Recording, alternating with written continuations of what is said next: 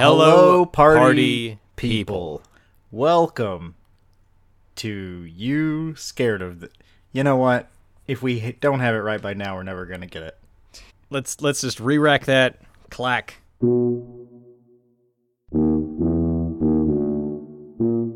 Hello, party people, and welcome to You Scared of This, a weekly podcast in which two grown men watched every single episode, be it the original series, the revival, the second revival, even the fan-made episode. Are you afraid of the dark, the New Testament? Are you afraid of the dark, the Dead Sea Scrolls? There was that time when they made new Are You Afraid of the Dark, and everyone hated it, so Nickelodeon went back to the original formula. Yep. We are You Scared of This. I'm Eli. With me is my best friend, Dykus. Dykus, how are you? A lot of big feelings tonight, Eli, as we go into this grand finale for the Are You Afraid of the Dark revival. Yeah, for sure.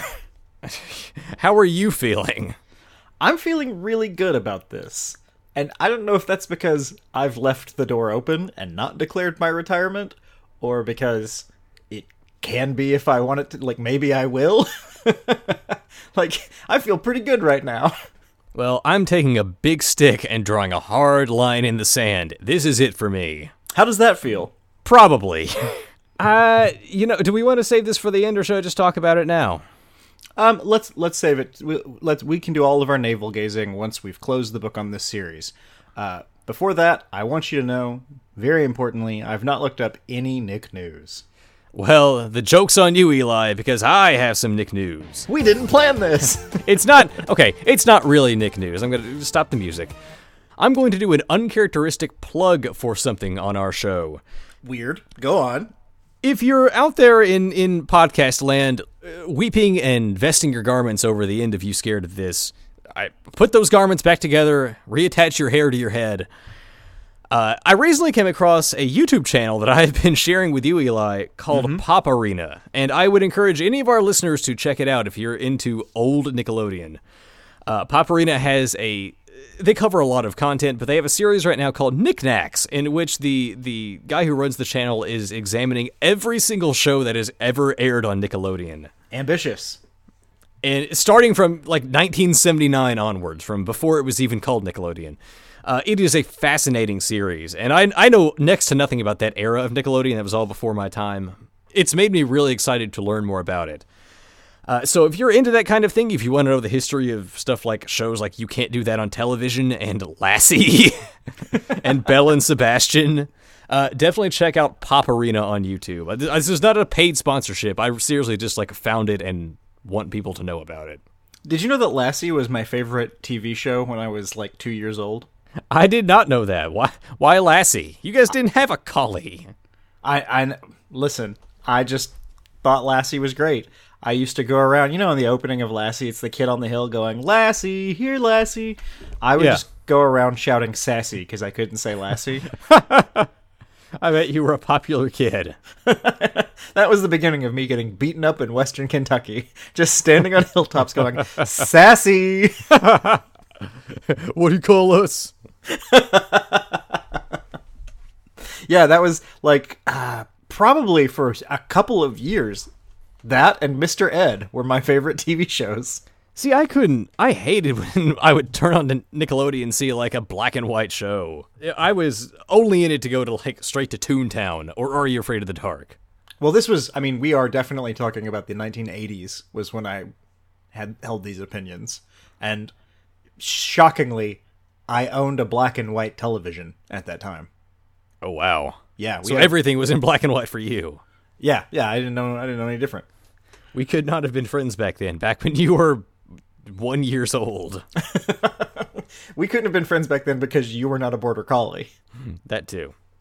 Anyway, I've watched a couple of the episodes of Knickknacks that you've sent to me. It is great. Highly recommended if you need something to scratch that itch, because we're not scratching your itches anymore, folks. Go scratch yourselves. Yeah. So tonight, we are concluding the trilogy of terror that we've been covering these past few weeks. We're in the third and final episode of Nickelodeon's Are You Afraid of the Dark revival, entitled Destroy All Top Hats. Dykus, Are you excited to see all of these top hats destroyed? I told you off mic, I was really expecting this to open this with the exact same shot as The Prestige, where we just pan over a field of top hats, and I just wait for those fuckers to go down. Yep.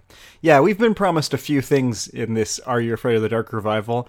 One of them, all top hats will be destroyed. If there is a top hat anywhere, it's going down. 2, it's all part of the show. Will either of those promises be fulfilled? Well, we're going to find out. This title, of course, is a reference to the classic Godzilla film Destroy All Monsters. Tell me about Destroy All Monsters, because I know that is a Godzilla film, because I know you as a person. But I know nothing else about it. Well, Destroy All Monsters was a 1968 Godzilla film that was meant to be the finale to the Godzilla series at the time, and so to celebrate that momentous occasion, Toho, the studio, made a movie with 10 monsters. Which actually seems quaint by, like, current Marvel standards of mashup films. It was a movie that I remember having to buy from a bootlegger as a kid.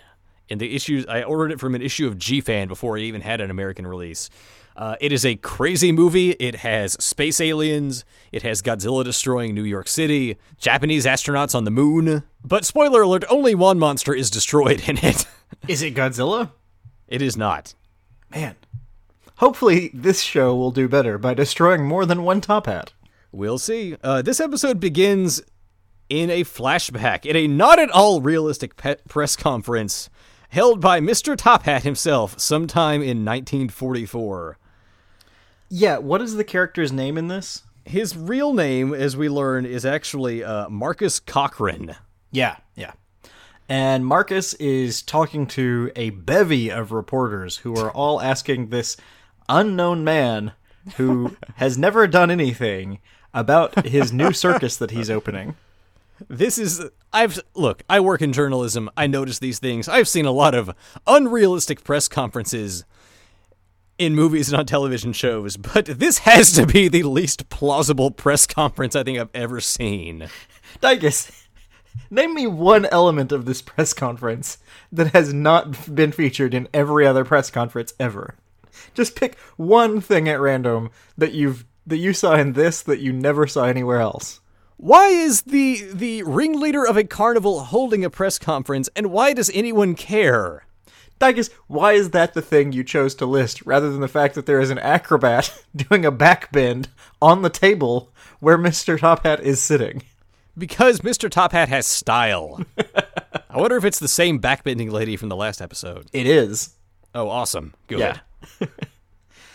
So Mr. Top Hat, Marcus Cochran, is talking about how his father never made it and his father was unlucky, and the reason he's opening this circus is because he's going to succeed in the way his father always dreamed he would. He's going to live big, and he's going to become known, and he's going to do something important. And when he set out to do that, he asked himself, like, what would make my dad proud? And he remembers that his father, before he died, told his son about the happiest day of his life when the circus came to town, and that his father left him with only one thing because he was a sad, penniless man. He left him with a mysterious gold coin with a skull and a scorpion on it. He left him a pretty cool coin. What a weird origin story for this man, and for it all to be dumped at this press conference. This is a very strange way to introduce his backstory, and it's going to get weirder. A reporter asks Mr. Cochran, he questions whether the carnival is safe and if it's ready for customers, but Cochran assures him, yes, it totally, absolutely is. He says he wouldn't risk his good name and sully everything that he's worked for by having the carnival be unsafe. From there, we flash to the present, exactly where we left off last time, where Rachel has vowed to stop Mr. Top Hat. She calls an emergency meeting of the Midnight Society after school, and the kids, when they arrive, they totally reenact the conversation from the last episode, where they notice that, hey, it's weird being here in the daytime. They have no memory of the past 2 episodes worth of events. I love this scene. I love the way she pulls them together and they have no memory of anything, and she convinces them that they have to believe her despite the fact that they don't remember this stuff. Rachel quotes all of them. They're like, wow, I've never been here. And she's like, in the daytime? And they're like, it's more spooky? And they're like, whoa, how'd you know I was going to say spooky? And she's like, we've all been here before. We've done this before. You were going to kick me out of the Midnight Society. And they're like, I'm pretty sure we would remember all of that.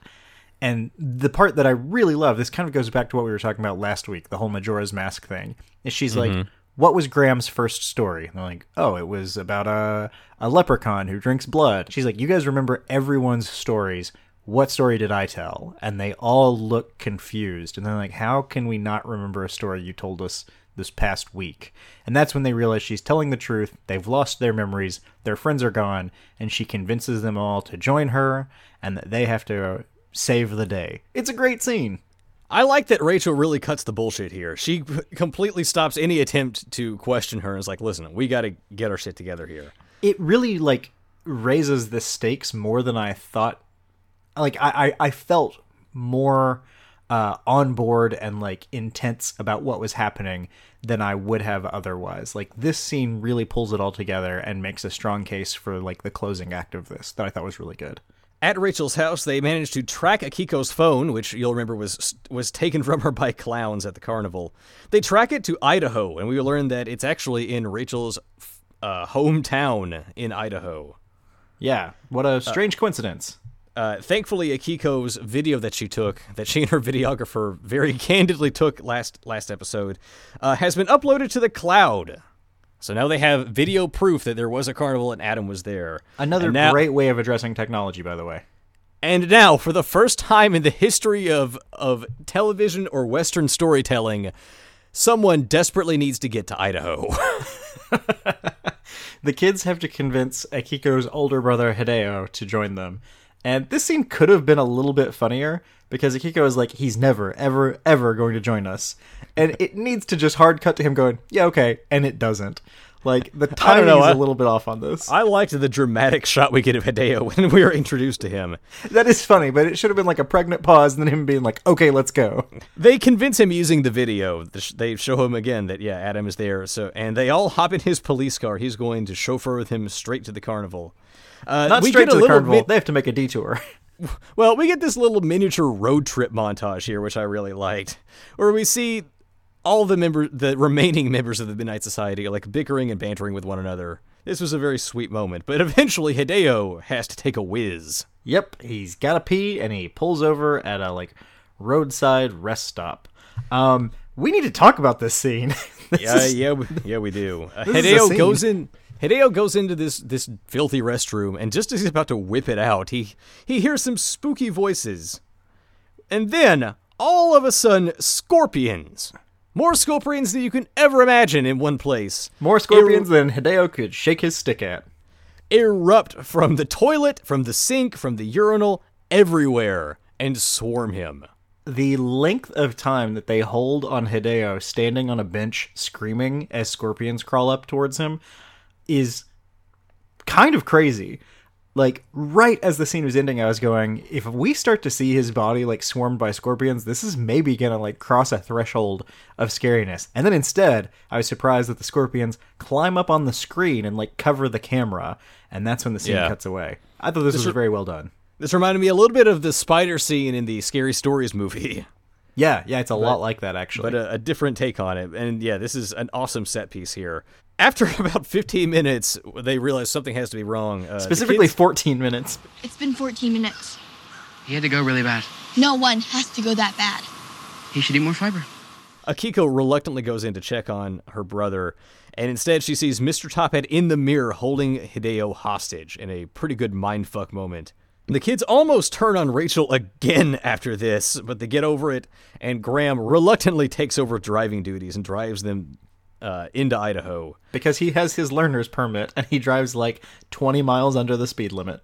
The kids reach the carnival gate, and as they're trying to form a plan, they are immediately caught by Bartholomew, the giant, hulking, one-armed man who is, I guess, Mr. Tophat's hype man, you would say?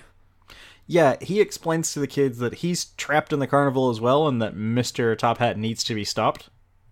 He says he has to be destroyed. Yeah, he's so like, you kids got to do this. And so they all gather in a circle in the traditional style, and in a pleasantly unexpected twist, Bartholomew tells his story. Yeah. We get a flashback as Bartholomew tells the tale of Mr. Top Hat, basically, and we learn that when the carnival opened, Mr. Top Hat actually did sort of skimp on the safety measures because they were behind a deadline and they were running low on money, and he didn't test every ride, and sure enough, a Ferris wheel collapsed and killed a shit ton of people.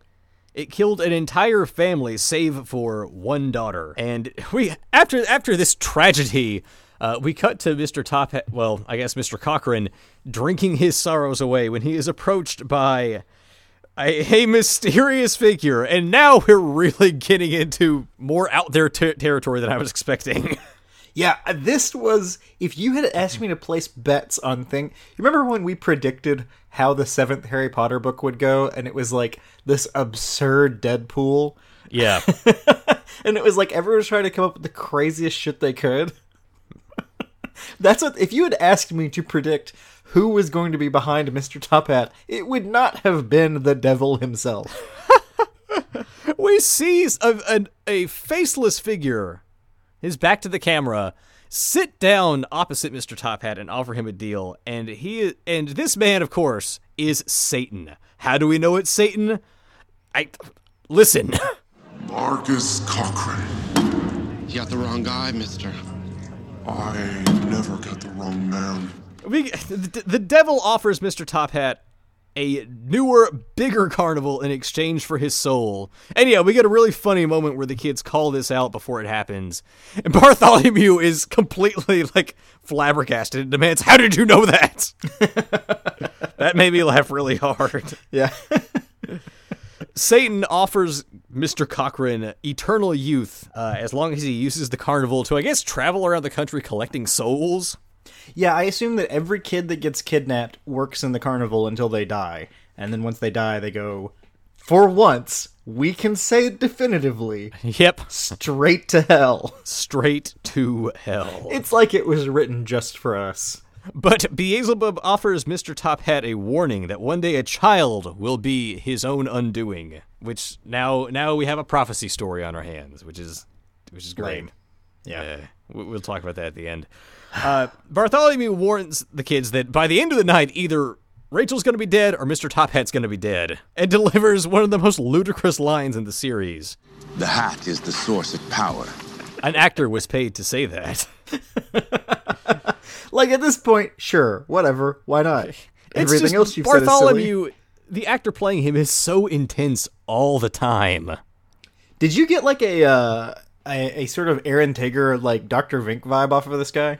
Yes, yeah. I thought that when he first appeared. He has that same flair for the dramatic. They look At first very I thought it was similar, actually him until I thought it was Aaron Tager until I remembered that Aaron Tager is no longer with us, and I focused my eyes for a fraction of a second and saw it wasn't. Also, did you notice that the house, the abandoned ramshackle house in the background during this scene, has 2 windows visible, depending on the camera angle, and for some reason, spray painted on those windows are a very 90s looking alien and a flying saucer. I did not notice that. Is that our random observation? It's pretty random. I guess it's the most random thing we're gonna get in this episode. It's just a weird, quirky, it must have already been there, I guess? I don't know, it's very strange. Anyway.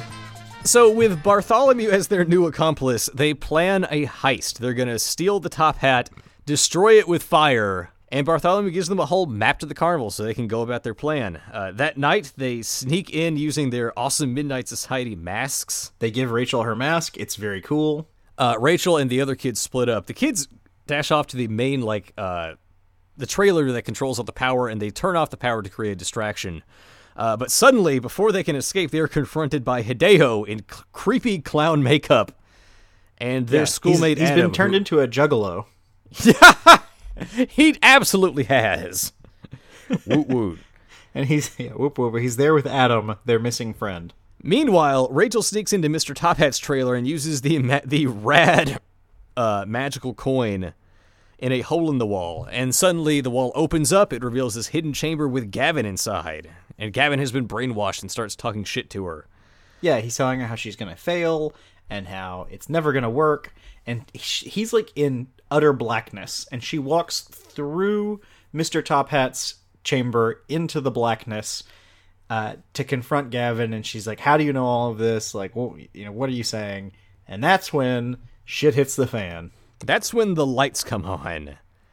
Suddenly, she's no longer in the trailer. Rachel is now in the middle of the big top tent, and Mr. Top Hat is right behind her. Yeah, he walks out, Bartholomew is there, and that's when we learn the twist that I actually kind of liked. He reveals to her that all of this was a very obvious trap, because Bartholomew and he have been friends since the beginning. We cut back to the flashback with, old Jack Scratch or whatever, where Mr. Top Hat is first becoming Mr. Top Hat, and the camera pans just down the bar a little bit, and Bartholomew is there listening to the whole deal. Apparently he agreed to this immortality thing as well. And then the next big twist hits us. Why she remembers all of this stuff. Oh, yeah. And what we learn, her connection, which we talked about in the last episode, was her connection to all of this. We see a clip of Rachel's story that she told to get into the Midnight Society of the little girl with her mom and dad who goes to the Carnival of Doom, and then two of her friends disappear. And midway through the scene of the little girl from the story, the girl turns into Rachel, and Mr. Top Hat's like, "That was you. You told that story. You talked about this girl who came to the carnival, experienced all of this, and then slowly, over time, she forgot." That's why that character did not have a name. Yep. So Rachel's story was her repressed memories, and her dreams that she had in the opening of the first episode also repressed memories. She had experienced all of this once before, and somehow it stayed with her, and somehow she remembered it, and when Mr. Top Hat realized that, he knew he had to lay a trap for her so that he could defeat her before she had a chance to defeat him. And then after that, we get, arguably, an equally big twist. He tells her, for seemingly no reason, that no, the Top Hat is not the source of his powers. It is in fact his cane. Why did we need to lie about the Top Hat? It lasts for all of a minute. Why did they call this episode Destroy All Top Hats? There's not even more than one Top Hat. Oh man, this was a big letdown for me, I'm not gonna lie. Yeah, I wanted her to stab a Top Hat.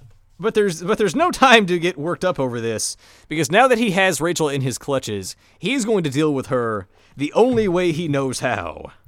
He's going to saw her in half. He is going to kill her in front of a crowd of people by sawing her in half with a chainsaw. Yep, Hideo revs up a chainsaw. It is fantastic. This would have scared the shit out, the literal, actual shit out of me as a child. Nothing fucked me up more than chainsaws. Rachel is bound up, about to be chainsawed to death. That's when she whips out Chekhov's knife from the last episode and frees herself of her bindings and just steals the cane right from Mr. Top Hat's hands. He wasn't guarding it because he thought she was tied up. She and the other kids, including a bewildered Gavin, who is, I guess, no longer mind-controlled, they all make a run for it. For some dumbass reason, they decide to go into the Tunnel of Love and just wade through the water. This scene is completely pointless. It lasts a long time, but it does nothing for the plot. So let's just go through it really quick. We get a really well-shot, really scary scene of the kids, chest deep in murky water, surrounded by fog, as one by one, they are pulled under by a bunch of robot water zombies. Very atmospheric. You can tell that this was more about style than substance, but it's very stylish, and I really enjoyed this scene. All of the set pieces in this episode, I will say, deliver in some way, and this one is no exception. But yes, all of the kids are abducted except for Rachel, and she hears Mr. Top Hat's omnipotent voice over the intercom. And he just tells her, "Listen, I'm going to kill your friends in 3 minutes if you don't get your ass out of there and give me my fucking cane back." She goes outside. She and Top Hat have one final confrontation, the big final showdown. Top Hat gives one more sort of tragic monologue. This scene is weird. He laments his existence. He's trying to draw parallels between himself and Rachel. We're not so different, you and I, Rachel. We both feel alone. We both want to be noticed. It's a pretty flimsy argument, and it doesn't work at all for even a second. Rachel hears him out, and she says, "Nah, man, I'm nothing like you. I have friends, and my life is good." It's all so weird. I thought that this scene was really weak. I do too. This was let's come back to Mr. Top Hat at the end, because I have a lot of feelings about him. Rachel, of course, not being an idiot, has no time for this bullshit, tells him no. She remembers suddenly that the cane she has is magic, and when Mr. Top Hat orders Bartholomew to go and take it by force, she uses it to create a huge shockwave that knocks down a fucking power line onto Bartholomew, killing him in front of all the children. Yeah, like, he's dead, right? He's definitely dead. He is electrocuted. It is a shocking, no pun intended. It is a shocking, okay, no, fuck it. I intend the pun. It is a shocking scene.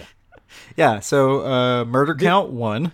This, and counting. This creates a fire, and Rachel wastes no time. She immediately chucks this cane into the fire, destroying it and causing Mr. Top Hat to drop to his knees, age 100 years in 10 seconds, just like in the Tale of the Mystical Mirror. Mm-hmm. And then he finally vanishes into dust, Thanos style. Yeah, shitty CGI, low-budget Thanos dust. Oh, this is such a disappointment. Like, it's a cool way to go out, but I don't think it looked as good here as it did in Mystical Mirror. No, it's the worst effect in this miniseries. Nevertheless, he is defeated. He's murdered. Just to be clear, we're going to come back to this as well. Rachel has murdered 2 people in the span of 30 seconds. And everyone comes out and celebrates. Hideo comes out, Adam comes out. They all celebrate. Everyone is freed from his mind control. All is well. The Midnight Society returns home. We see them all helping Akiko with her next big horror movie. Which is character growth, because she doesn't work with friends. Oh yeah, that's a good point. I didn't even notice that. Yeah, they all are working on the movie. That is a deliberate thing. That is so cool. That's a good good callback. We see some banter between Rachel and Gavin, and it is hinted that they are in some sort of relationship now. Mm-hmm. There's a lot of weird teen wolf thirst happening there. He's dressed as a wolf, as a werewolf for this movie, and she seems into it. Yeah. Yeah, they have a cute little like date moment, and then we cut to all of the kids around the campfire. Yeah, we get our last bit of exposition dumping. At the weekly Midnight Society meeting, the group unanimously votes to keep Rachel in. They go ahead and have the vote, and of course it's just them teasing her. Yeah, the vote was a big sort of like point of drama in this episode and last episode, as though they were going to vote her out. But they don't. They let her stay in, and they talk about how great she is, and then Gavin starts complaining about how hard it's going to be for him to tell his story and to that's right. They tell her that they've done some homework, and it turns out that Rachel is, as a matter of fact, the great-granddaughter of the little girl whose family was killed by Mr. Top Hat way back in the 40s. So that's a random loose thread that was created and resolved in this episode for nothing. Yep, it sure was. But the kids don't feel that way. They are all thoroughly impressed by this, and Gavin's like, yeah, how am I going to follow that? Oh, well, here's my story, and he launches into his story, which is... The Return of the Ghastly Grinner. And we are tragically denied this story, because before he can start, Adam, the kid who went missing earlier, stumbles out of the woods chasing his dog and discovers the whole thing. And this was the moment where I wanted Rachel to whip out the knife again. Yep. That does not happen. Rachel instead very dramatically looks at Adam and asks him, So, Adam, do you like scary stories? "Ah, here it goes." And then Keegan and Kel come out and do their version of the Billie Eilish ass theme song. Billie Eilish ass theme song.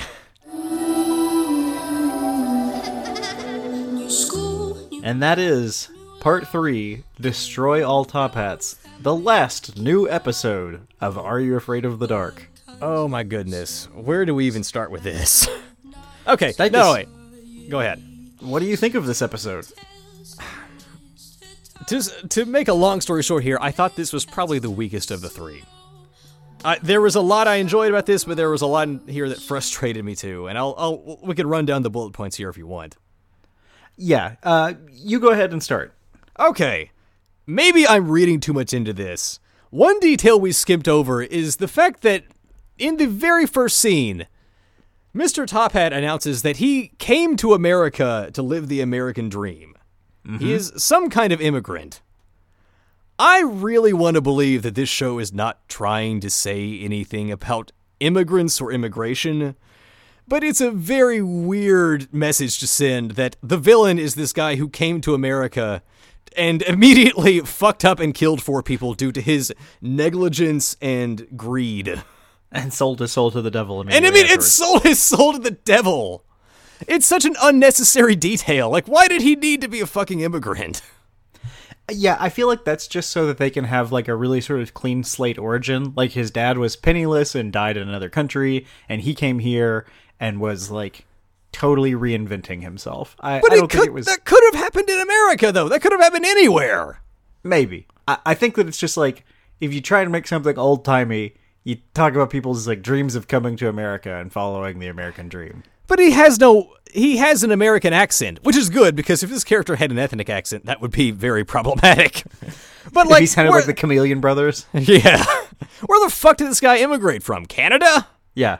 Yes, obviously. Sorry. Like, Top Hat's...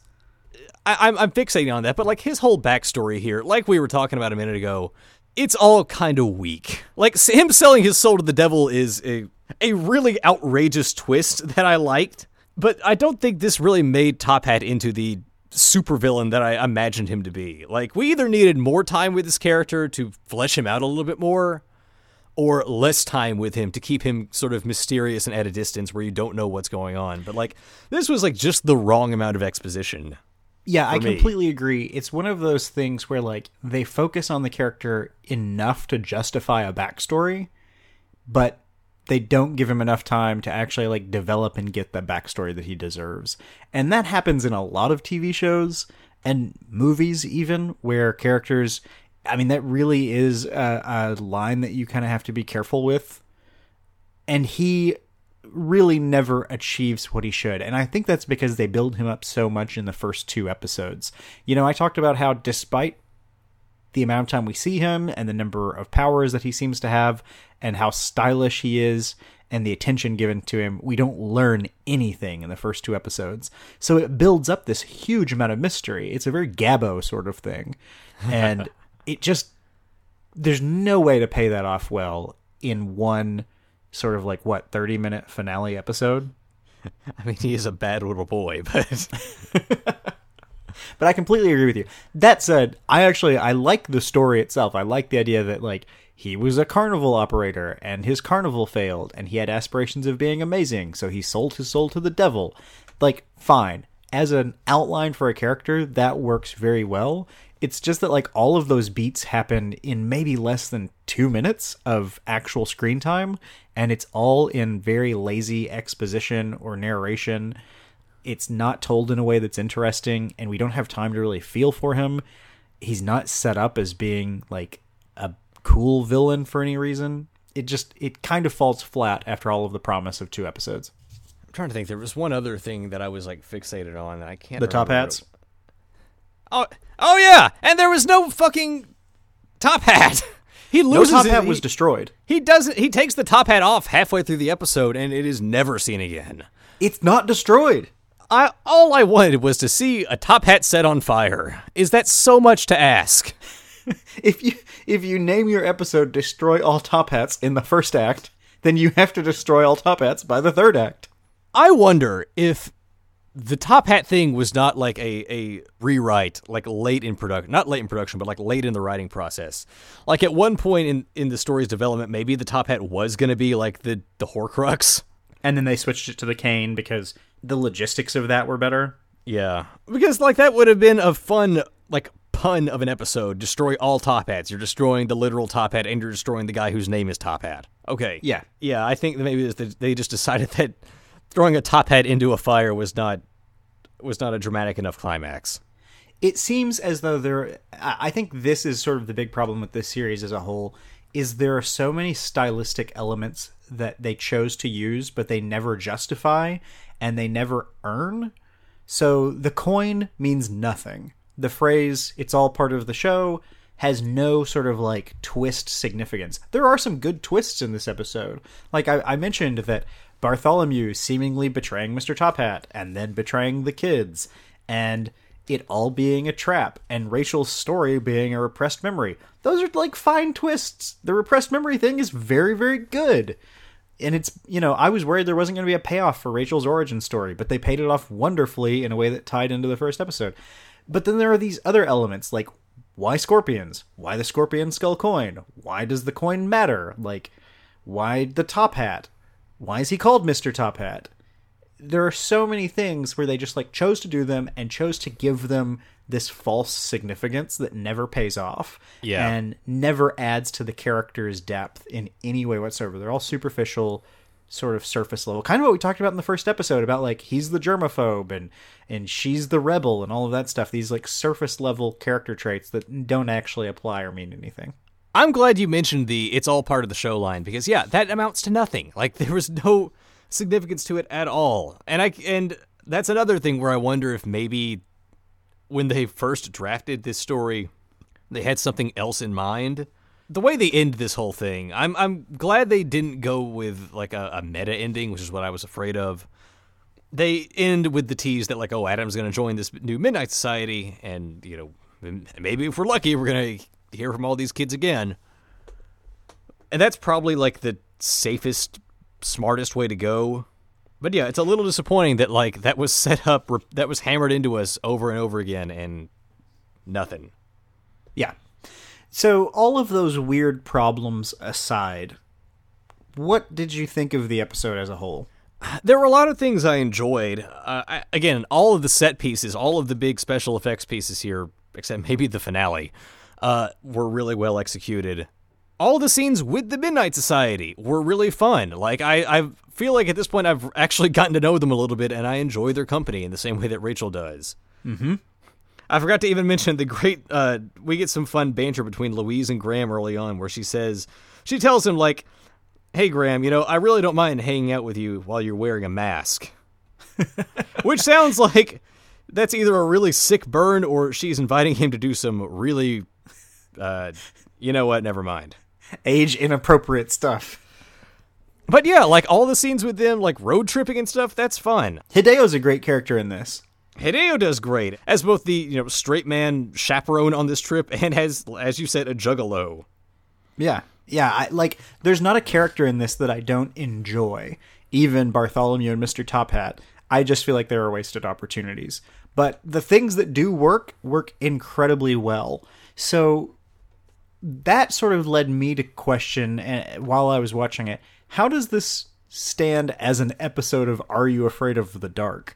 Which we've frequently had to deal with, like, imperfect episodes and, things that are good in spite of their flaws. Like, when you actually just compare this to other episodes of the show, how does it come out for you? I mean, this does not feel like an episode of Are You Afraid of the Dark? Maybe more so than the other two. This one feels the least like a traditional Are You Afraid of the Dark episode, despite, the deliberate references and callbacks. I feel like it goes into much crazier territory than Are You Afraid of the Dark ever did, though. Yeah, I mean, it had to sort of straddle the line of being this, like, kids show that pays homage to something we're all familiar with and resolving all of the elaborate promises that it made, and I think it does struggle with that.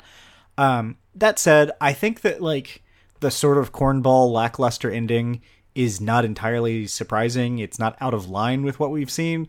This felt a bit like a David Winning episode to me, where you do have a lot of, like, sort of flashback and exposition and maybe, like, dry stuff, and it's not particularly scary in most of the scenes.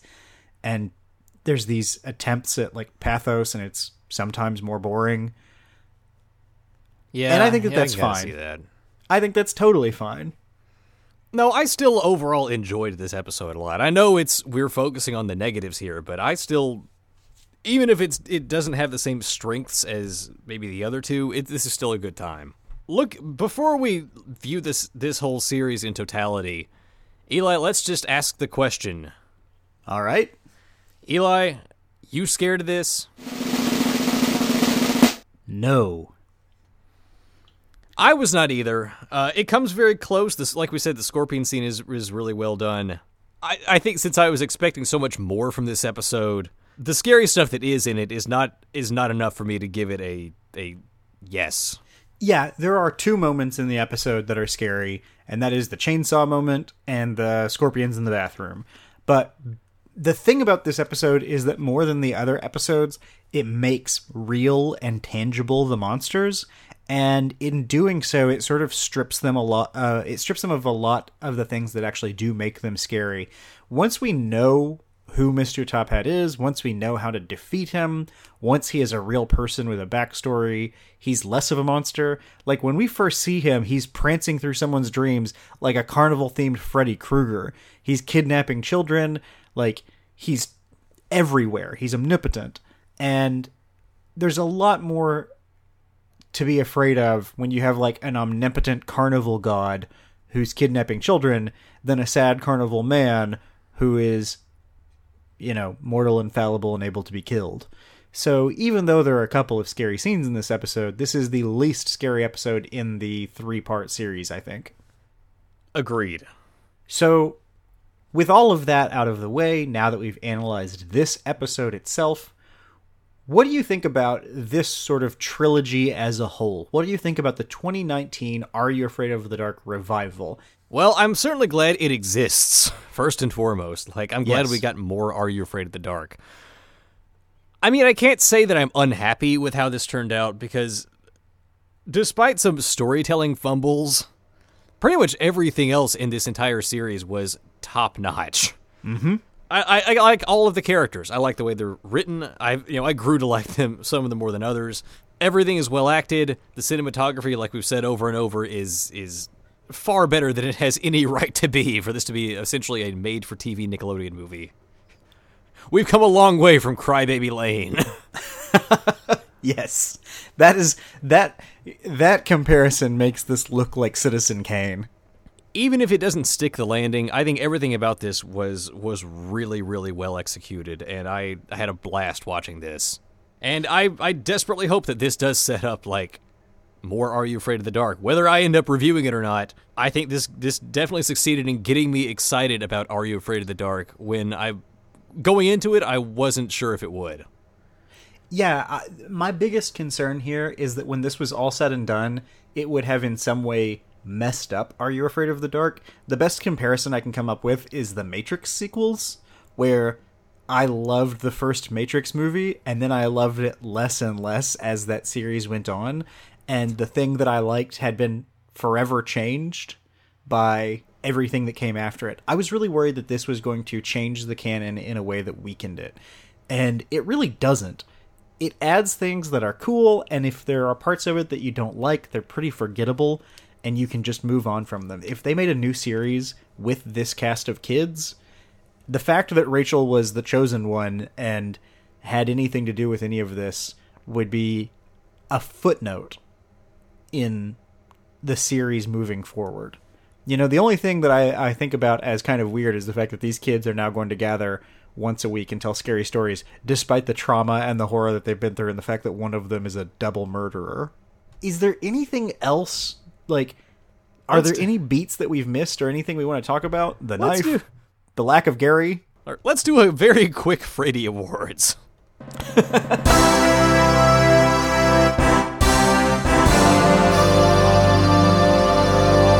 And I mean very quick. Eli, if you had to pick a favorite episode and a favorite character from these 3 episodes, who and what would you go with? Oh, man. Do I like the second episode better than the first? I think I like the first episode maybe the best. The second one introduces the knife, which is cool, but the first one introduces the masks. The first one introduces so much of the lore about the new Midnight Society. I think I like the first episode the best. And despite my, like, conflicting feelings about her, I think Akiko might end up, after all 3, being my favorite character. Wow. I was going to say the exact same ones. I like the first one for the same reason. Loved all the Midnight Society, ritual and stuff. And yeah, Akiko from the very beginning was my favorite character. She sometimes has bad line delivery, but she also has the best lines in the series, so it's sort of like Jordan taking more shots than anyone else. Yeah. She's the Michael Jordan of this. I'm glad we are in agreement. what did you think of our monster, Mr. Top Hat, aside from his origin story, which sucked, and his death, which sucked? I mean, he's such an effective villain until the series tries to humanize him in any way. When he's just this supernatural child predator sneaking around in people's dreams, yes, he is an awesome villain. Like, it's a very distinct visual, even though, like we said, it kind of pulls from some obvious influences. But no, he's really cool. And the actor, whose name I can't remember offhand, do you remember? Raphael Castle. Or Casal. I was close. Yeah, he's just acting the hell out of this character and is a lot of fun to watch. If you ignore some of the clunkier elements of his backstory and his lackluster death, then yes, he's a really cool villain, and I think he deserved a little bit better than what he got, but I liked him.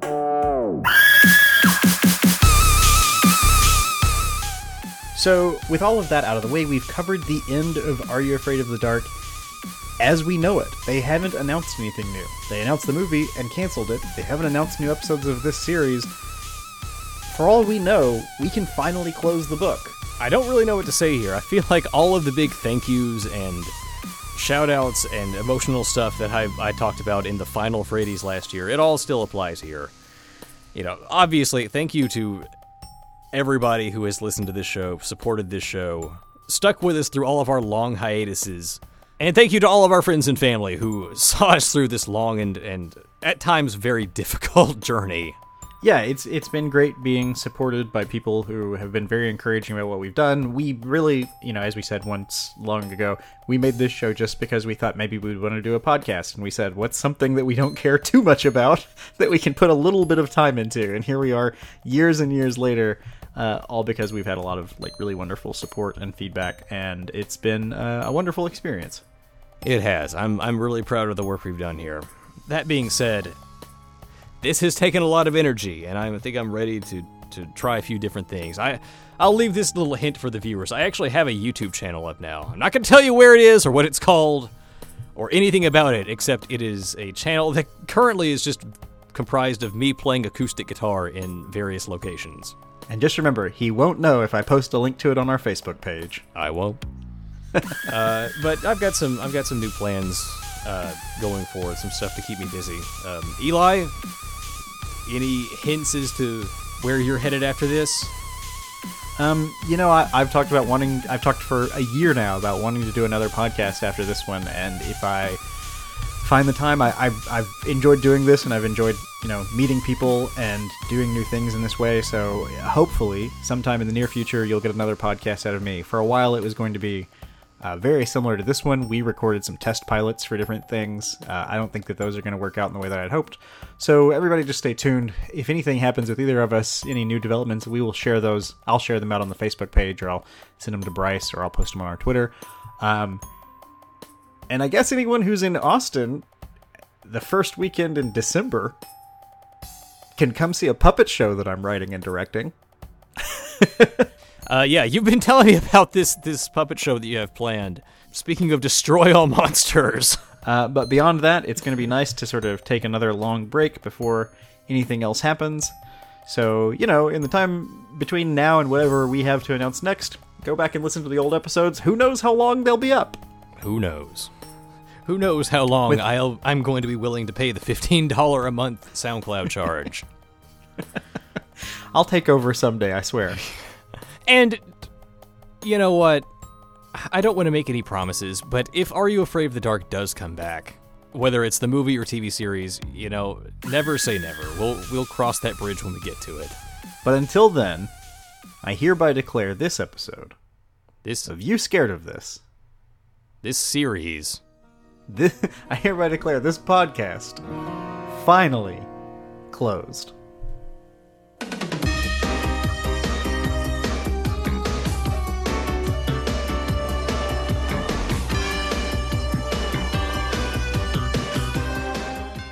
Goodbye, party people.